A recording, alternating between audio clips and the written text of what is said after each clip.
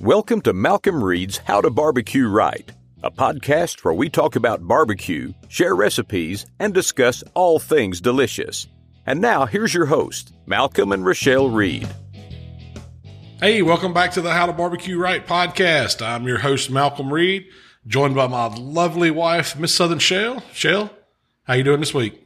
Good. You fresh off vacation? Yes. We had a long vacation. It seemed long. But we had a good time. We recharged. It's still hot as crap out here in Mississippi, so we haven't filmed a video. I did do a little cooking last night. Yeah, we were going to talk about that. I thought we'd talk about our vacation first. Yeah. Well, do you want to recap what we did on vacation? Sure. First, what was our first at the last minute, we decided we were going to leave early because we had a condo booked starting Monday. Mm-hmm. Or Tuesday. In Florida, we had some friends going down, and they had some kids, so we wanted to take Michael so he could have some people to hang out with. Mm-hmm. That was pretty much the decision. But we wanted to do a private, something fun for us, and take him to do some. So we went down to New Orleans. Yeah. Last minute, we said, let's leave early, go to New Orleans, split the trip up halfway. I'm glad we did because now they're flooding, and I feel sorry for all those people down there because I've been seeing on Facebook, man, people have been putting. And on the news, man, the quarter was underwater. I guess I'm hearing some of the pumps are out in the city. They've got that, it's a tropical depression stirring up, blowing in, but they're already at, the levees were at max because of all the flooding we've been having. And man, it's terrible. It's going to be a bad It was beautiful when we were there. Yeah. The weather was perfect. There was no rain. It wasn't too hot. It was crowded. Yeah. But we had a good time. It wasn't too hot. So prayers out to those folks. Yeah. But we got there on Friday evening. We did a haunted carriage ride, which is awesome. You got to do that in New Orleans, man. You got to tour the quarter. It's our second time to do that, but it's different every time. I mean, they take you kind of around the same routes, but your tour director has different stories or our tour director this time had different stories than the one last time. So it was interesting, Yeah, and it starts at night, so you kind of hang out, drink some daiquiris or whatever your poison is while you're in the quarter, and then you get on this carriage, and they're all like pulled by mules. And I think what can they take, about 6 to 8 people, something like that. It's not super crowded or anything. Yeah, but it's really, you go through the quarter at night. And you pull up to all these old historic places, and they have a story about each one. It's not really haunted. They're. I don't know. I don't say that. I think it is. You think it is? Just the clickety clack of the mule, on the cobblestones is. I enjoy it. I enjoy the people watching when you do it because there's people everywhere down there, and those mules kind of know where they're going. Yeah. Like they're not doing much. I guess they know the routes. They're really smart. But they know where to stop and then, when to pull over and when to turn around, when to take a left, when to take a right. That impressed me. Because the ladies turned around talking the whole time. We just got this mule trotting along. We went to the Bourbon House on Bourbon. Oh, man. If you had never been there, that's a great place to go eat. Because they have the plateaus. And it's like, the seafood tower. Well, all right, we didn't really get the tower. We kind of got the medium-sized one. Yeah, it's a plate. But it has raw oysters. It has, some of them have caviar on them, which was awesome. And then they had crab claws and what else was on there? Those are the best crab claws I've ever had. I'm usually not a big fan of it. The shrimp were okay. What else was something else? There's like a seafood shrimp salad. Yeah. There's all kinds of stuff. And it's like all really fresh seafood. So when we got to New Orleans to go out to eat. Mm-hmm. It is really a foodie city. There's so many good restaurants down there. Man, when I think of New Orleans, I think of seafood. Yeah. That's what I go for. Oysters. Yeah. Raw oysters. And even this time of year, they say don't eat raw oysters in months that don't have an R. Man, I trust them down there. I've never been oyster sick yet. Knock on some wood or whatever. I love them. Then the next day we got on a riverboat. The Natchez Steamboat. It was actually one of only 2 steamboats still in operation in the United States, is what the captain said. Yeah, I wouldn't. And it's a huge boat, man. There was probably hundreds of people. Yeah, I was going to say 300 or 400. Yeah, it was huge. They did a buffet lunch. We didn't do that. Yeah, we just rode and looked. Yeah, because awesome. I guess you could pay to go in and eat. It looked like I went in there to use the restroom. It didn't look too appetizing, but hey, yeah, and you can imagine New Orleans don't. Yeah, don't go for the buffet lunches at places. Go to go to somewhere off the beaten path. And then Sunday we woke up and went to Destin. Yep, Destin, Florida. Drove over and went crossboat through Mobile. Tell me why we picked the hotel we picked. So there was a hotel over there. It used to be called the Ramada. It was on the beach in Fort Walton. I guess it's actually Fort Walton Beach before you get to Destin. And my mom and dad took me and Waylon there when we were probably Michael's age, like 9 and 10 years old. And I remember that being the coolest hotel because they had this huge island grotto in the middle of the swimming pool that kind of surrounds it. And it's a deep pool. I mean, it goes from like 12 foot all the way to 3 foot, It's got these waterfalls coming off the edge. You go through it and it's got like a swim up bar and it's got a hot tub out there. It was just the coolest thing when I was a kid. It's right on the beach, so you can go out the backside of the condo. I guess, what do you call it? Is it a condo or hotel? It's more hotel-y. Yeah, I guess it's more hotel-y, but they do have condo-style rooms because the room we were in was like a little kitchenette, 2-bedroom deal. But it's right on the beach. They had a little beach bar out there with a guy playing music at night, and there's restaurants all beside it. And so I wanted to take Michael there and see what it was like. 30 years later. 30 years later, yeah. And I looked it up and I found the property, but it had changed hands, and now it's actually called the Island. And I'm not saying it's the nicest place because they hadn't changed it a whole lot. It was just like I remembered it. They might have put some paint on and everything else was the same. It was dated. It was very dated. But we had a blast. But the pool was awesome. So we spent a day there and let Michael swim in the pool, and we went in the pool bar and had some cocktails. Yeah, it was fun. Man, they had cannonball contests, a belly flop contest. The kids were loving it. Yeah. But it wasn't too crowded. I didn't think I wasn't uncomfortable. So that part was fun. We didn't get in the ocean there because we knew we were going. We showed up that afternoon, swam in the pool, went out to dinner. Next night. Right next door. And then the next morning we woke up and went to Panama City. And then we hung out there for a week. Yeah. Went deep sea fishing. It's the wrong time of year to go to Panama City. I ain't gonna lie. Do not go. The highlight of the trip. Now, we did deep sea fishing was fun. We spent a day doing that. We rented a pontoon boat one day. I was sick as a dog when we were deep sea who fishing. Knew that you do not have sea legs. I do not. The whole time I was sitting there. Head over the side of the boat. If you've ever been seasick, I've never been seasick before. We've done a cruise before. I've done plenty of lake boats, and I've done a few ocean boats. Yeah. I had no idea, but being seasick is about like having the worst virus ever. Really? It's bad. I felt bad. You're just for constantly sick. You have that constant sick feeling, and you're just puking every couple minutes. And it didn't bother me at all. It got you and the kids. When the kids bounced back, of course, I was eating Dramamine. I didn't take anything, but I took Michelob Ultra. Maybe that's what kept me equal. I had an empty stomach and I drank a big cup of coffee, and that's what I thought was my problem until I started actually got out there and they're playing Deadliest Catch. It was bad, but you and Michael had a blast, and everybody we else caught a limited fish, red snapper, and we caught some grouper and a trigger fish or two. It was fun. It was a lot of fun. What'd you bring back? Because we brought fish back, right? Yeah, we pretty much halved them with the other couple. We were there and brought back a cooler full of snapper and some grouper. What's your plans? It's hard. I just like to keep it seasoned simple and throw it on the grill.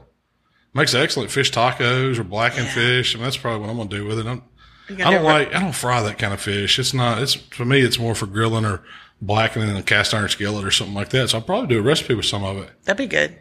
And if this storm isn't too bad this week, I'm going back down to Orange Beach next weekend. We're going out fishing again for some snapper before the season's over. That's kind of a guy's trip. Yeah, I don't know what this storm's going to do to it though, because it could knock us out of fishing. I hope it don't. But. If you are looking for a condo in the Panama City area, I would highly recommend the Summit. Do not. Don't send anybody there. It was bad. Yeah. We didn't know. It was so many people. It was so crowded. It's pretty much like if you like hanging out in like Walmart parking lot with jammed on Black Friday, where everybody's there camping out to try to get in there and get some Waffle sales. House at 4 a.m. It was packed. I mean, it was crazy. I mean, they had 2 pools and hot tubs, but you didn't want to get. Man, there were so many people in those pools. I didn't want to be in that water. They shut down one of the pools. The beach was okay. The beach, the ocean was nice there. Yeah. There was like one day had like I don't even know. Did we have a red flag? No, it was a yellow flag the whole time. But one day there was some decent, waves actually breaking. But the rest of the time it got smooth there, and you could just float. They were having a party out there, though. Oh, the wobble wobble is in effect still in Panama City. I mean, everybody was doing it. It's like that's the first time I've ever heard it. Every 10 minutes, somebody crank up. Bust out the wobble baby, wobble, baby. They get out there. The whole beach. From 10 to 100. But the coolest, they had the best fireworks show I've ever seen in my life on the 4th. And it was, where we were staying was in between 2 big piers. Like, what's Pier Point or Pier Place or whatever it is like the bang where Margaritaville and all that stuff is. Comes out in the ocean, and then there's a state park down the other end, and it goes way out. And both of them did fireworks shows, and we were kind of halfway between, so you could see, depending on which way you were looking up the beach, you could see both fireworks shows, but it seemed like every condo or every other condo in between was doing their own fireworks show, and people were just out on the beach. I guess people love fireworks down there, because, man, it was like it was like a 3D effect. Their own fireworks. Yeah, but like professional ones. Yeah. It wasn't like bottle rockets and Roman candles. This is some mortar shells. I mean, some of them were way too close. Like they'd just be blowing up right on you. I was like, man, I don't know if this is safe or not. One thing, I didn't see the first police officer in Panama City. We were there for 7 days. I didn't see not a cop one. I don't know where they are. But it was buck wild. I'm sure our kids got a little education there. Oh. There was a strip club right across the. What's it called? Show and Tell. The Show and Tell Gentlemen's Club. I kept threatening to go over there, but I didn't. It was right beside. If you've ever seen, I would have loved for you to go to the Show and Tell. You'd come back with a whole different attitude. Have you seen those Facebook videos where they strap the people into the slingshot things? They had one of those like right there in our parking lot. So you could go out there and for $75, 2 people could get on that and it'd blast you into orbit. I kept trying to talk the kids into doing that. They wouldn't do it.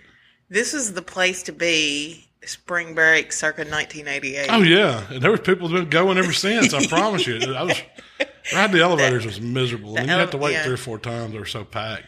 And there was no air on the elevators. Every time I got on one, there was like, man, this, we've been coming for 8 years. We've been coming for 12 years. This is, we love this place. I was like, wow.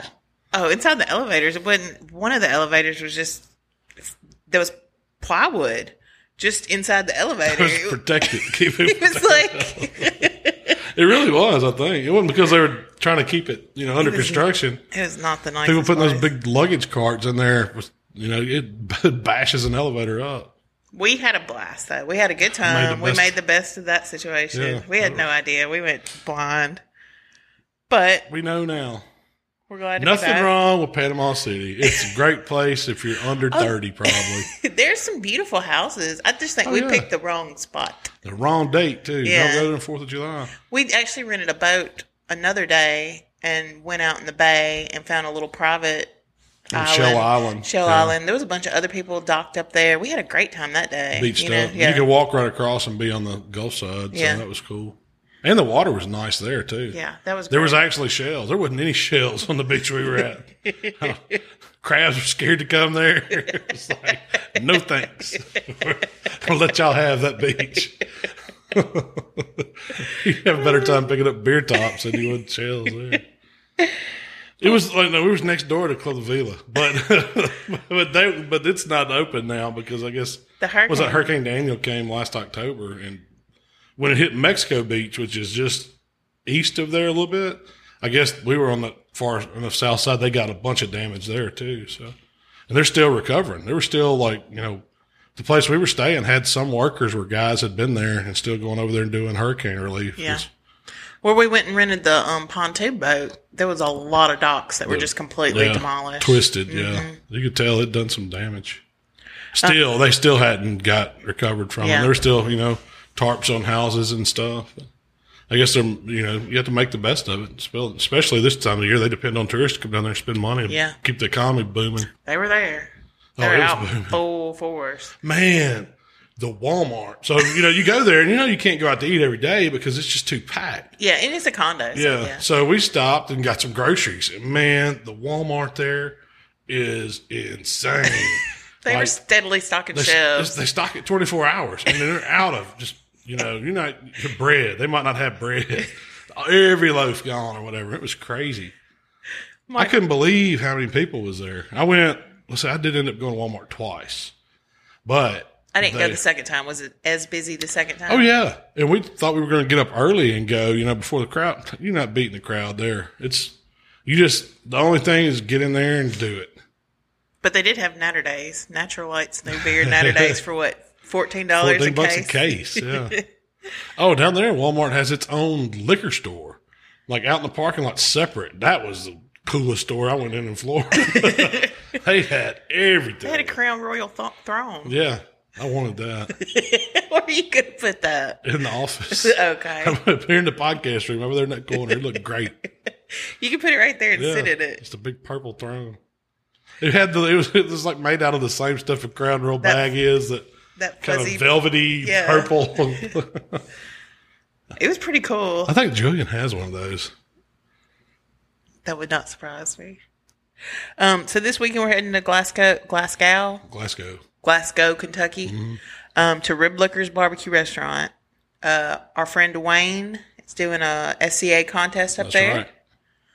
He's doing some ancillary too, but I'm not sure. I think it's a 1-bite challenge too. Oh, really? Yeah, I didn't sign up for that. I'm going to let Michael cook it. Yeah. We're taking him with us, and he wants to cook Swine steak. Life is coming and cooking with us. Waylon's going to meet us up there. He's driving up. It's going to be a good time. It's going to be hot, but it's going to be fun. So we're going to last year we went. So last year was the first time, and we went. And man, they hosted the best contest. He won Organizer of the Year. Yeah, whatever. Yeah. Because he does a great contest. It's so much fun. It's right there in his parking lot of his appreciation thing the Friday night before, and had food and drinks, and his restaurant's cool. If you've ever been up there, it's not too far from Nashville if you're in that area, or Bowling Green, Kentucky. And it's a barbecue restaurant, and they have good barbecue, but they have a stone pizza that is awesome. Mm-hmm. I'm kind of looking forward to getting that stone pizza. Goat. That's the best one he's got. I love that one. It's got the goat cheese and like arugula and some like prosciutto on it. It's really good with like a olive oil based sauce. He has some good pizzas, like some. It's not just pepperoni. You know? Yeah. But Dwayne's a good guy too. If you ever get a chance to get in that restaurant, stop in there and see him. He's got it going on as far as a barbecue restaurant. I bet you'll have 50 or 60 teams there this weekend. Probably. It's gonna be big. Yeah. Probably. Well, I hope Michael does good. We'll see. He does better in the big fields, it seems like. So last night, what did you do? You had a fantasy football pre-draft party? It was the lottery pick. Okay. So in fantasy football, the way we do it, depending on where you finished last year, you get so many numbers in the draw to see where you're going to pick this year. And that's how it was. So if you finish first, you got like 12 balls in the little lottery machine and so forth all the way down to the last place team got one. And we always try to do that several weeks before the draft because we want to know, we can kind of plan our draft strategy, who you're going to pick, where you're going to, or who's going to pick where. You can do mock drafts or whatever. We're football nerds. So. Yeah. But it's fun, and it's a reason for us to get together, me to get to cook something for my buddies, and that's what we did last night. And so you did a steak dinner. I did. Because it was only, not everybody can make the pre-draft. There was 8 of us, including you, 9. So I made 9, yeah. We did, I went to the butcher and got me some ribeye steaks cut, 1.5 inches. There were some good steaks, too. They were massive. They were huge. Yeah. They were good. They weren't like contest size. Those were thick steaks. And I knew that I wanted, since I was cooking, I got 10 of them. Yeah. They weren't that big. I mean, it was an 18, 20 ounce ribeye. I mean, it was a good size not bone out, you know. It was, Super what'd you say, thick. 1.5 inch thick? I asked for an 1.5 inch. Some of them might have been pushing 2. But, so I knew I was cooking 10 of them that I wasn't just going to grill them like, you know, hot and fast or whatever, like we do a steak contest. I wanted to reverse sear them so I could nail the doneness in all 10 of them. And it, you know, it kind of speeds up that cooking process. It takes a little longer because it took it.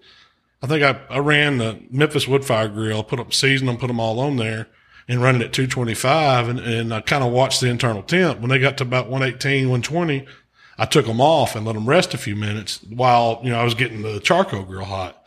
I put some royal oak inside my PK 360 and got it screaming hot because I wanted to take them to about, you know, 125-ish. Little medium rare to, a little medium rare to medium right in there. On a charcoal grill. Your final doneness. Yeah, final doneness. Yeah, that's what I was looking for. And so that was the plan. I got my grill hot, you know, had them all on the pellet grill, got my coals ready. What kind of pellets were you running? They were just hickory. It wasn't anything fancy. I had some hickory barbecuers, delight hickory pellets, and I threw in there just to get some smoke flavor on them. And cooking at 225, you pick up a pretty good bit of smoke flavor in a ribeye at that time. I mean, it tastes different than just grilling it. And so the reverse sear on a thick steak's the way to go. It really keeps you from messing it up, and the steaks evenness all the way through from, you know, outside edge to outside edge. You don't get that gray area and then some done this where you want it and then more gray because you cooked it really hot. On a thick steak, you know, that's a challenge on a charcoal grill. Yeah. You got to do 2-zone fire or something like that. Or have a raised rack or something like that. Yeah, you can still do the same thing, kind of cook it the same way. But it works out great if you're doing a lot of steaks and you're cooking big steaks. And so everything was going great. Then all of a sudden I heard a little rumbling and I was like, uh-oh. And you checked the weather. Yeah, no chance. No chance. Because I was like, do I need to water my plants this afternoon? Will you check the weather? I was like, yeah, you got to water. It's hot, man. 90-something degrees. They're going to die. It was overcast. I was like, will you check the weather? See And you were like, no rain. None inside. Weather, man, that damn weather.com app they've changed it. Like, I don't know if they think they're making it better. It sucks now. I wish they'd go back to the old version. But anyway, so it starts thundering. The wind starts blowing. Next thing I know, it's like deadliest catch out there. Wind's blowing in. I mean, they couldn't have made a better movie set with me cooking in wind and rain and storm. And I'm up under my cooking awning, you know. This is where my counters are, my cookers and all that. And I'm up in the corner, tucked up in there. Got the Memphis grill close as I can up in the corner, and then pulled the PK over there right beside it.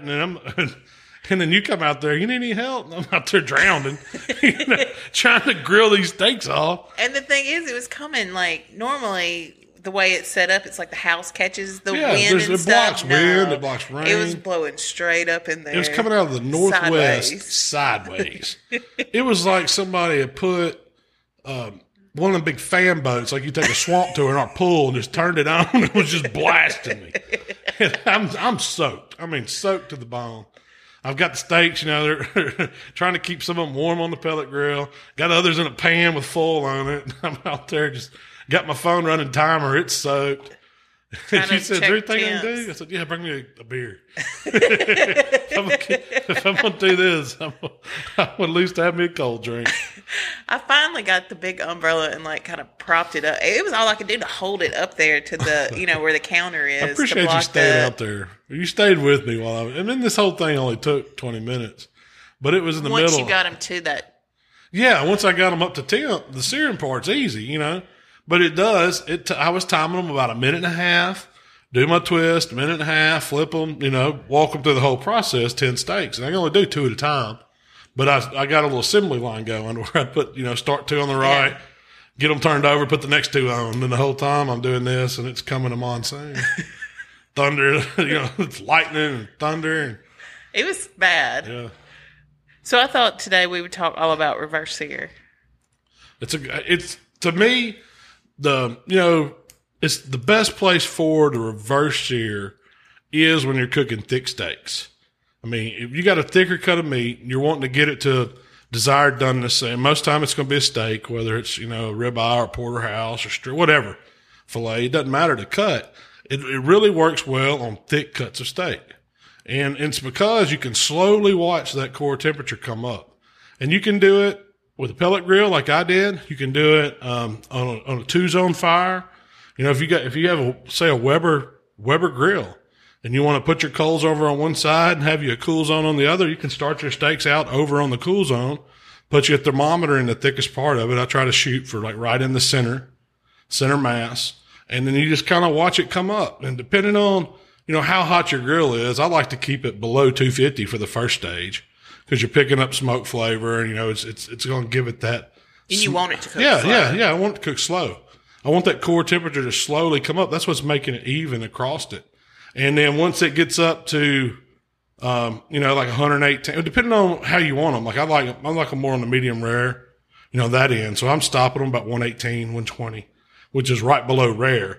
And that way I know when I put my sear on them that it's going to be perfect. It's going to come in and it's going to be even all the way across. And so. And they were. Oh, yeah. The steaks I did yesterday were perfect. I was like, when I come back in soaked, a pan of steaks, covered in full, but there's water all in the full. I said, guys, I'm not responsible. You know, they started out great, but then it just went south. Yeah, so I didn't know if they were going to be overdone, underdone. I was walking them through, and I had me a ThermoPen. Finally, I gave up. Once I saw how long it was taking the first couple of ones, I just ran them all through and got them off. I was just tired of being, you know, hosed down. I was tired of getting the hose again. But you know, and so by the time everybody made their plate and we all sat down and everybody cut into them, it was like, man, these were excellent. I mean, they were perfect. From side to side, perfect was just as pretty, medium rare as you wanted. They were juicy, had a really good flavor. I tried something a little different with those. I put some unseasoned meat tenderizer on them that I'd ordered off Amazon and let it set for about 10 minutes on each side. And then I rinsed it off under cool water and patted them dry. And then I seasoned them like I normally do with the AP and a little hot rub and a little steak rub and let them set on I did on each side like 15 minutes and then flipped it and seasoned the other side, let that set 15. And then that was just the come up to room temp, you know, time. Yeah. And they were really good. That meat tenderizer changed it. It made it the texture. Very, very texture tender. Was excellent. I mean, it was a good cut of steak. Those were Angus steaks. I got them at Kroger. Certified? So, no, they weren't certified. Just Kroger's. They weren't prime. They were Angus choice, but they were out of the butcher case. He cut them for me. It wasn't just like a package they had.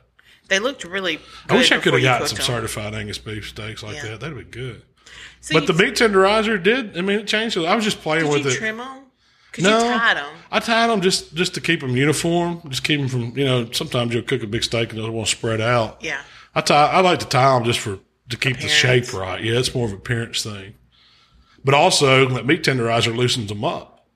So, you know, they'll want to spread out. And I didn't leave it on there long enough to you know, break them down a lot. Yeah. It was just 10 minutes and then rinse. But both sides? Yeah, I seasoned both sides. How heavy did you go?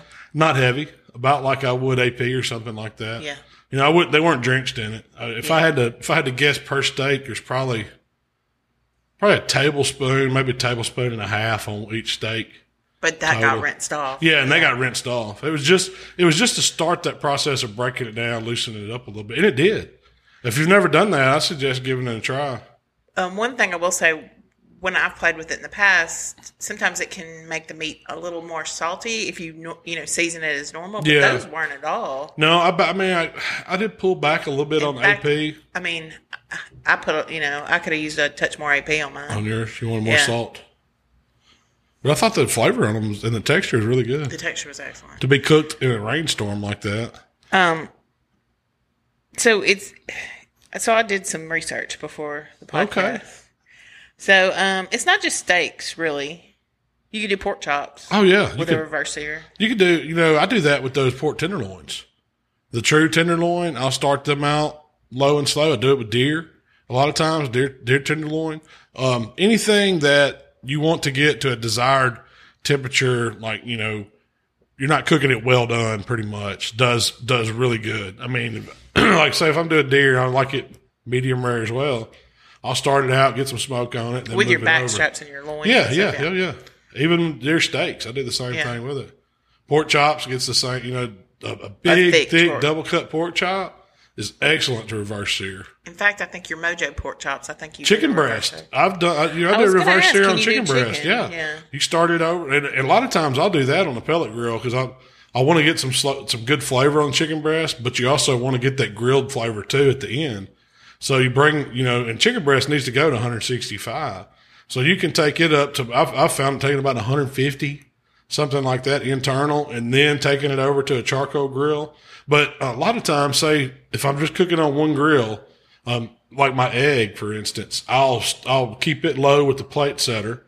And then when I get everything cooked to the core temperature I want, I'll put it in a pan, put foil over it, set it to the side, and then take my grate off, pull the plate setter out, and then ramp my temp up. And within 5-10 minutes, you're back up. And the temp on the meat hasn't dropped that much. And then you're ready to sear it and cook it back to your final target temperature. Yeah. And that's a great way if you're cooking on a ceramic cooker like an egg or a Kong or, Vision or so any of these ceramic grills that are out there. You can definitely you don't have to do 2-zone in them. You just take that plate setter out. Now, if you just need a good pair of gloves. Yeah, if you're cooking on a regular charcoal grill, go 2-zone. And it works the same way. You can also do like flat irons, skirt steaks, tri-tips. Tri-tips are excellent reverse seared. It's a great way to nail anything you want to nail a perfect temperature on, even from top tip to top. It's a thicker cut. Reverse sear is the way to go. So it's hard to do with a thin cut. That's what I was going to ask. Can you do a reverse sear with a thin cut? I mean, you could, but it's pointless. Because say if I went 225 with say a 16-ounce ribeye or something that's only about an inch to an inch and a quarter, it's only going to be in there 15 minutes or so, 15, 20 minutes tops, and it's already going to be up over to rare most of the time. And then you sear it, chances are you're going before you can get those grill marks, you've already went too far. Yeah. So with those, a steak like that, it's like a anti-reverse sear. I'll sear them first and then move them over and watch them come up. And you could do that. That's another way to do it too. Like I did that tomahawk steak. I had that on there. What do you call that? Is it a reverse it's sear? No, it's just a sear and then a bring up slow. Yeah. Just with a 2-zone. So, with your tomahawk, you did it on one grill. You used I did it on the PK. And I had it over on the side, and I brushed it the whole time, so it was still in that 2-zone environment. Well, you seared it. I probably wouldn't move it. I don't know how. I've never tried to sear it first and then put it on a pellet grill. I don't know if you're gaining anything from that. Now, I guess if you were doing a bunch of tomahawks and you wanted to just run them through the sear and get them over there and bring them up, that's fine too. Because a lot of that technique's really an indoor cooking technique where chefs will take a cast iron skillet. They'll sear the steaks or whatever meat they're cooking, get that crust, that Maillard reaction on it, and then they'll stick that whole thing in an oven and bring the temp up like that in an oven. So it's basically that same technique. You're just doing a grill to do it. So yeah. With that tomahawk recipe, you seared it first, which I think you get better looking grill marks when you sear first. Yeah, you probably maybe so, because you're getting some browning reaction during that reverse sear part. It's changing the outside of the meat.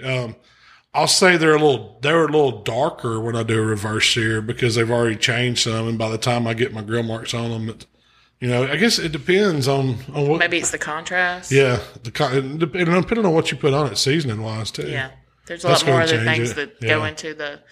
But you seared it up, and then you put it on a raised rack, and you put a pan underneath that acted like a heat sink, but also you were catching the drippings. And using that. Do you remember you put butter and olive oil and garlic, cloves, and rosemary and thyme in there? And then brush that over the top. That was awesome. That was genius. You were like, really good. What do you think about doing this? Like, it was right before you were, fixing to do it. You decided to throw that in the mix, and man, it made it good. Yeah, and then we had that sauce. We kind of saved it and used it almost like a steak dipping sauce. Yeah.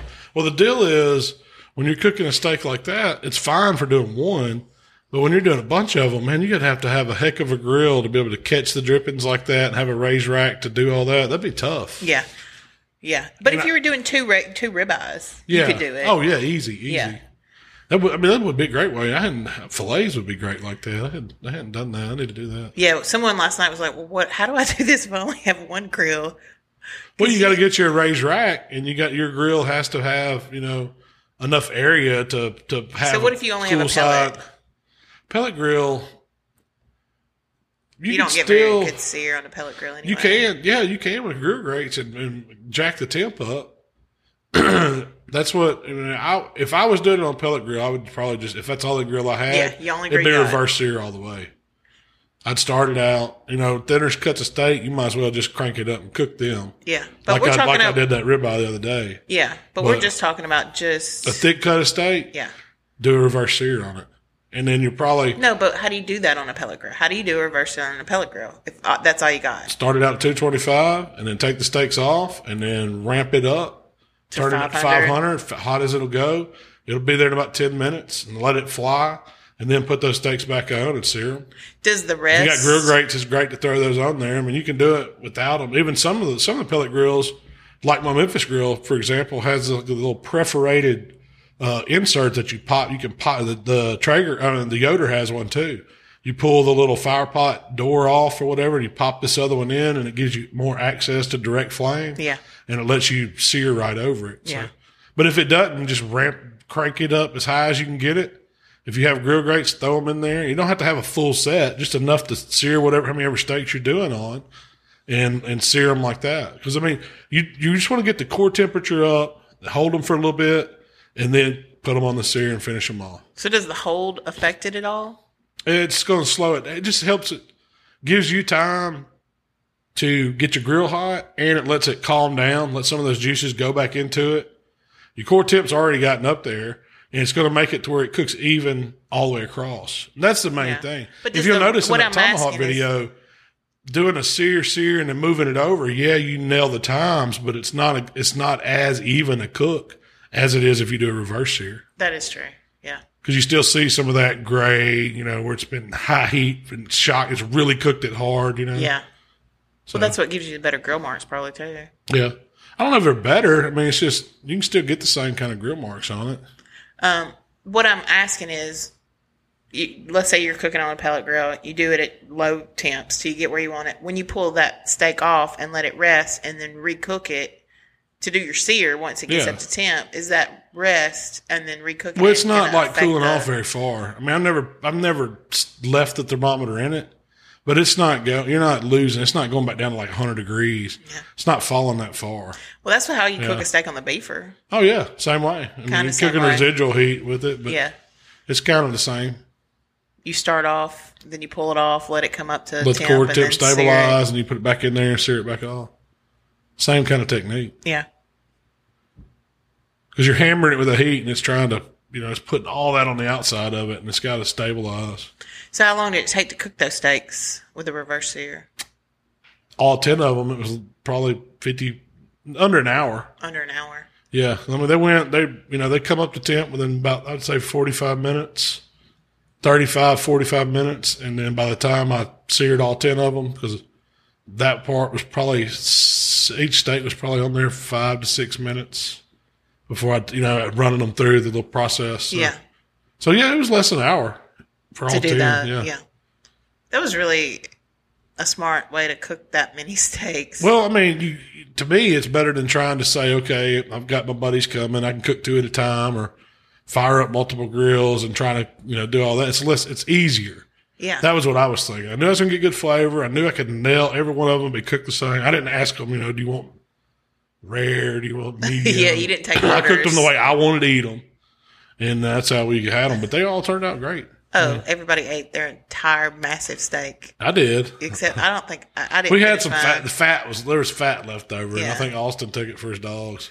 By the time I was the last one to sit down at the table. By the time I sat down, Barry had already completely finished his whole steak. I was like, you want another one? There was time to move on to the bourbon at that point. Because our fantasy football team is ribs and whiskey. So we didn't have ribs. Well, we kind of had ribs. We had ribeye. Ribeye and whiskey. What y'all decide to do for the draft? Just ribs a bunch of ways? Is that what you said? No, I think I'm going to do Texas barbecue. Okay. Brisket, burn ends. I'll probably do some Texas style. We got to have some Texas style ribs. Do some salt and pepper ribs, spare ribs. I may do just whole, the slabs. Big whole. Yeah. I like those. I like the knuckles. And then, of course, we'll have whiskey. So you feel like you get a better doneness doing a reverse sear? It's with the steak that thick. I don't know about with a thick steak. you can nail it tip to tip, across that whole steak, and it cooks perfect. Do you think it takes away from the grilled flavor doing it that way? No, it just adds another flavor to it. So you get the smoker element to me. Yeah. And, if I was doing it on a separate grill, like the egg or just a 2-zone fire on a Weber or PK or something, I would throw a little wood in there to give it some, smoke element. I think you can pick up a little more on it, It doesn't taste like a steakhouse steak. It tastes like something that it's been smoked a little bit. Yeah. So I like it. I personally like it. You don't want to eat them like that every time, but it's really a good way to cook a thick steak. Could you do a reverse sear on a drum smoker? Can you grill on yeah, you could do the smoke part. See, if your drum, if it has different grate levels, or either you can raise like mine, I have that Big Papa kit on the trailer. Well, I can, use a hook, pull my fire basket up to the top, set it up there, and then put my grate there, put grill grates on it. It's a grill essentially at that point. So it's real easy to do that. There's guys using those pit barrels in contests too, to SEA contests to cook steaks. So yeah, the pit barrel juniors. Yeah. You can definitely do it. Do you think it's easier to cook? The reverse sear? Yeah, it's pretty easy. It really is. It's an easy way to cook a big steak. It's easier than, grilling a thick steak is a challenge because the outside wants to get way done. How would you do it if you had to grill, grill? I do like I did at Tomahawk. Have me a 2-zone fire and move it over and then, move it over or up away from it. That's the only way you can do it. Yeah. I mean, you see these guys do those caveman steaks. I've never tried one. I'd like for you to try one. But I wondered how, because, they just throw it on the coals and then they flip it and throw it on the coals. Well, I've never seen one that looked like it was perfectly cooked because you're just hammering the outside of it. Yeah. I mean, is the outside okay to eat? Yeah. I mean, does it taste good though? I don't know. I never tried it. I'm curious. I'm very, very curious. Think I need to do that experiment? Yes. Caveman style? Yes. Just to see. I can do it. I mean, how do you get even coverage? Because coals aren't, What I've seen them do is they'll use lump charcoal. Yeah. Or they burn wood down and get a good hot fire. So you're talking I've seen them take a blow dryer and blow the ash off. Oh, yeah. It's glowing. Yeah. And then the steak's going right on it. And then after 2 or 3 minutes, I'm guessing, depending on the thickness of your steak, flip it over, do the other side, raise it up, knock anything off that's stuck on it, and throw it on the plate and eat it. Caveman. We're going to do it. Okay. I want to try it. Yeah. I'm curious. But you don't get even coverage. I mean, it's making contact. I don't know if it's not, everywhere. But a grate is level. Yeah. But, you got to think there's places on that grate where nothing touches it. Yeah. So that's true. And that's, that's what I've seen people argue, steak purists, that the best way to cook that steak is on a cast iron skillet because of maximum searing capability. It browns it, does its whole thing across the whole surface of the meat. Well, when you use grill grates, it's pretty.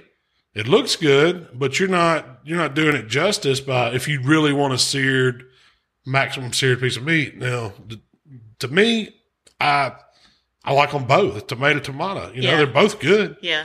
I like a good cast iron steak. Yeah, there's something to be said about a great cast iron steak. I don't think it's better. I don't know if it's necessarily better. You're not going to beat the charcoal flavor to me. Yeah, the grill flavor is where it's at. Yeah, we've had that conversation before. But I do like a good crusty steak, cast iron style. Roost Chris. Well, I call it a Roost Chris steak. Where they cook them in 1800 degrees and it's in the iron skillet thing and it comes out. The butter's the best part of it. The butter's the best part, yeah. That's what I was talking to somebody last night. I said I'm not that crazy about Ruth's Chris steaks. And they said I have a hard time arguing about any steak brought to me on a plate of butter. Yeah, that's true. It's good. It's just different. Yeah. Would I take a charcoal grilled steak? Yeah, I would. So did you get the grill marks you wanted to?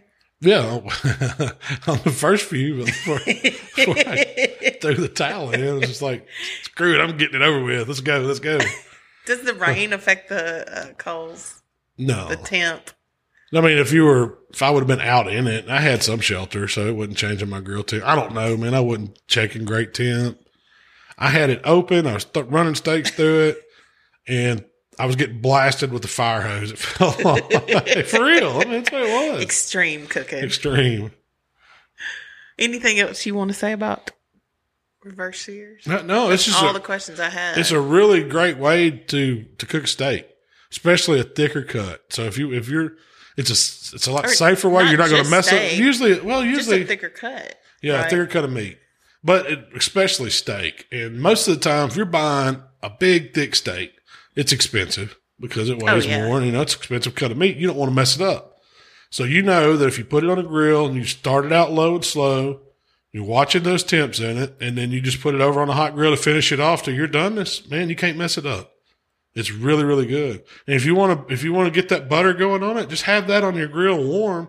And every time you're doing your sear marks on it, just brush it with that as you go through your flips and turns, and it'll give it that same flavor. That's one thing we forgot about last night was I didn't have time to. I was not fighting the steak butter. It'd have made it better. Yeah, but I didn't do it. And we served it with asparagus, which I cooked in the oven, and a loaded potato casserole. Yeah, that was something new that you tried. It was awesome. It was. I would make some modifications to that recipe. Twice baked. We were working on something new. It was like twice baked potatoes, but in casserole form. Yeah. So basically, I was trying to make, instead of having to do 10 baked potatoes and have everybody kind of fix their own baked potato, I decided to try to make a casserole, take that same, concept and make casserole with it. So we boiled potatoes. Yukon Golds. Yukon Golds. Mashed potatoes. Mashed them, butter, sour cream, cheese, chives, bacon. Mm-hmm. Simple. Butter. And a lot of butter. Did you say butter? It was a lot of butter. And then you mix that up. Yeah. Top it with more cheese and more bacon. Cover it, put it in the oven. Take the cover off, finish it off, let the cheese really melt, and then put scallions green onion over the top. Yes. And then you scoop it out, and it's loaded baked potato, pretty much. Yeah. The only problem with that recipe is I was following a Pioneer Woman recipe, and she baked her potatoes. I boiled my potatoes, and she added milk to her casserole, and I shouldn't have added the milk. I knew not to. I was like, I just don't think it needs it. So I added a little milk, and they were a little soupier than I wanted them to be. Yeah. But I think with boiling the potatoes, you get more moisture. You're going to change it up? So I'm going to change it up. I'm going to take that recipe and kind of modify it and make it my own. There you go. Then we did asparagus and then mushrooms. The mushrooms are money. The key to mushrooms. What's the easiest? How do you do them? They're so simple. You get you a big pot, butter, like Worcestershire, deep saute pan. Deep saute, yeah. Butter, Worcestershire. I used red wine. You can use red wine vinegar. You just balsamic need balsamic vinegar. You need some acidic. Red wine makes it. It really makes it. It cooks off all the alcohol. It's just red cooking wine. But you used a bottle you drink, just like Woodbridge or Merlot or something like that. Yeah, it was a $5 bottle of wine. Yeah, nothing. I mean, something decent. That you drink. And you had diced some garlics for me. Mm-hmm. That's all that was in it, right? And then some salt and pepper. I used AP, not salt and pepper, and then you just put the mushrooms in there. You had bought some really big mushrooms. They were big daddy mushrooms. That's what they had at Kroger. All the mushrooms are huge. They're just white. They call them button mushrooms. No, they're buttons, but they were big. They've been great for stuffing. But I put it in there and just let it cook and let it cook and let it cook and let it cook. And just keep it low, let it simmer, because you want to have the mushrooms are going to let a lot of moisture go as they start cooking. But you want to have a lot of moisture in there and let it start reducing so it almost becomes a syrup. Yeah, yeah. And it did. It sticks to the... So it makes it almost like a steak sauce. Yes. And then, we serve it as a side dish, but it'd be great over the top of it. Yeah.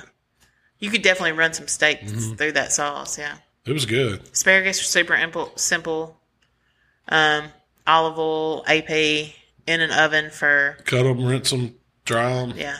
Oven, season them. 425 oven for 8 to 12 minutes. That's all it is. Yep. And they're good. Just don't get the bread and butter. Ones. Yeah. Got to have the bread and butter. That's a great steak dinner. We didn't do a dessert. Hard to mess it up. No, we didn't need a dessert. Heck no. The dessert was the bourbon. Bourbon tasting. The cabinet's gotten a little full, so I set a lot of bourbons out, hoping to get rid of a few bottles, and somehow I ended up with an extra bottle at the end of the night. Yeah, it was Jameson. I think Jay brought it, yeah. I like Jameson. It's good. It's good for picklebacks. You ever had one of those? I don't think I would like it. Pickle juice and Jameson Irish whiskey. I'll have to try it. You have to try it. Twist my arm. If you ain't never tried a pickleback, you need to. So what's a pickleback? Shot of Jameson, shot of pickle juice. What does it taste like? Deliciousness. It really does. I mean, does the pickle get rid of the heat, or does it mix? I don't know why it's good. I just like pickle juice. Yeah. And actually, Justin told me about it. He's like, I think he was up in Boston, and he sent me a text. Said, "Man, you got to try this. It's called pickleback." This has been years ago. He's like, "Well, everybody's up here doing them." And I said, "All right, you know." Lo and behold, I liked it. I saw them selling like pickleback juice. Yeah. In the cocktail section. I buy it because I use it in Bloody Marys too. Mm-hmm. I really like it with Clausen pickle juice, though. Good stuff. I need a good briny pickle juice. So no video this week. No video next week. Yeah. We're going to crank it back up as soon as it cools off some and we'll quit traveling. I'm going back fishing next week too, so we're going to have a podcast. We're going to do it Tuesday. You got a brand new cool toy you're going to try out. Yeah, I got the ThermalWorks Bellows. It's Billows. Is it Bellows or Billows? Billows. Bill. Yeah, it's Billows. Billows. But anyway, it's their version of a pit control fan. It works with their signals. And I've got to, they sent it to me and I hadn't even had time to play with it. But I'm going to put it on the drum and I don't know what I'm going to cook. I bet it'll make the drum run like a machine. Oh, yeah. You know it will. I use my Guru on it already. Yeah. I mean, I'm going to see if it runs as good as a Guru. Is this ThermalWorks answer to a Guru, I guess? Yeah. They're just getting in the pit control market. Yeah. Their stuff's always top notch, so I expect it to fully function, well. But I thought we might, once you try it out and play with it a little bit, we might actually do a podcast all about pit control devices or something. And thermometers. Yeah. What you need, what to use them for. That's a good topic. Yeah. But yeah, that's all I got coming up. And I don't know what videos. I'll probably be doing some fish videos. Yeah. I get to catch some. I mean, I got some. We'll also be at Code 3. Yeah. What's that town? Dadgummit. If I need to look it up. I looked it up the other day. Hurricane storm surge warnings. Man. You might not be fishing next week. I'll be upset. Bear with me because I'm fixing to look this up. They are having a contest and a big event, and it benefits the local community and stuff. It's a great little contest. Collinsville, Illinois. It's in Collinsville, Illinois. It's the Code 3. It is outside of St. Louis. So if you know the St. Louis area, I think they're across the river in Illinois, just a little northeast, I think. It's called Smoking on Main. Yep. July 27th and 28th. You will be there. I will be there on Saturday. Doing meet and greet. Yeah, we're just going to hang out, talk to folks. And it is a steak contest, isn't it? I think they're having. And a barbecue contest. Odds Lane and Johnny Rocket's going to be there too. And then the Graham Band on Sunday. Who's Johnny Rocket? I don't know. I'm excited to see him. They're going to have barbecue vendors from all over St. Louis. I bet the Sugar Fire probably will be there. That'd be cool. Yeah. Anyway, I'm looking forward to it. It's going to be on Main Street in Collinsville, Illinois. It'll be a good time. If anybody's in that area, y'all come out and say hi. We're going to be walking around talking to all the teams and talking to anybody that wants to, say hi. I guess. That'll let you talk to them. That'll let me talk to them. I love talking barbecue. That's what we do. I'm not cooking in the contest. Mm-mm. You contest out for a hot minute? For a minute. It's vacation season. Yeah. It's been a grueling couple of months. Nah. We're recharged now. We're going to hit it again in a few weeks. That's right. Hit it hard. What'd you tell somebody the other day? If you want to catch us, you got to do it in the months of July or January, February. Yeah. That's right. Because we work hard the rest of the time. But that's all I have. All right. Well, you want to tell them where they can find us? If you would like to connect with Malcom, it is HowToBBQRight. Facebook, Instagram, Twitter, and of course YouTube. If you'd like to connect with me, it's Miss Southern Shell, Instagram, Twitter. Oh yeah, Mark's going with Swan Life's going with us to cook that SCA event. He's cooking on one of the new M grills. It's like a little ammo can with the. I'm excited to see how he does on it. It'll sit right here on the table. It's like you think an ammunition can, up right now. But it's got a set of grill grates. Yeah, and he's going to be cooking on that this weekend. So I think he just got it yesterday, and he did a steak cook in the rain at his house. He called me and asked me how mine went. And I said, "Yeah, went great." He said, "Yeah, mine did too." So what is it, like a tabletop grill? Yeah, it's tabletop grill, no lid, and you can just sear on it. So it's going to be pretty cool. Oh my gosh! So we'll be able to talk about that next week. So it's like you build a fire down below, and then your grate is directly above it, and this little ammo can. You sear a steak on it. Isn't that neat? Yeah. Yeah, I'm very excited curious to see that in action.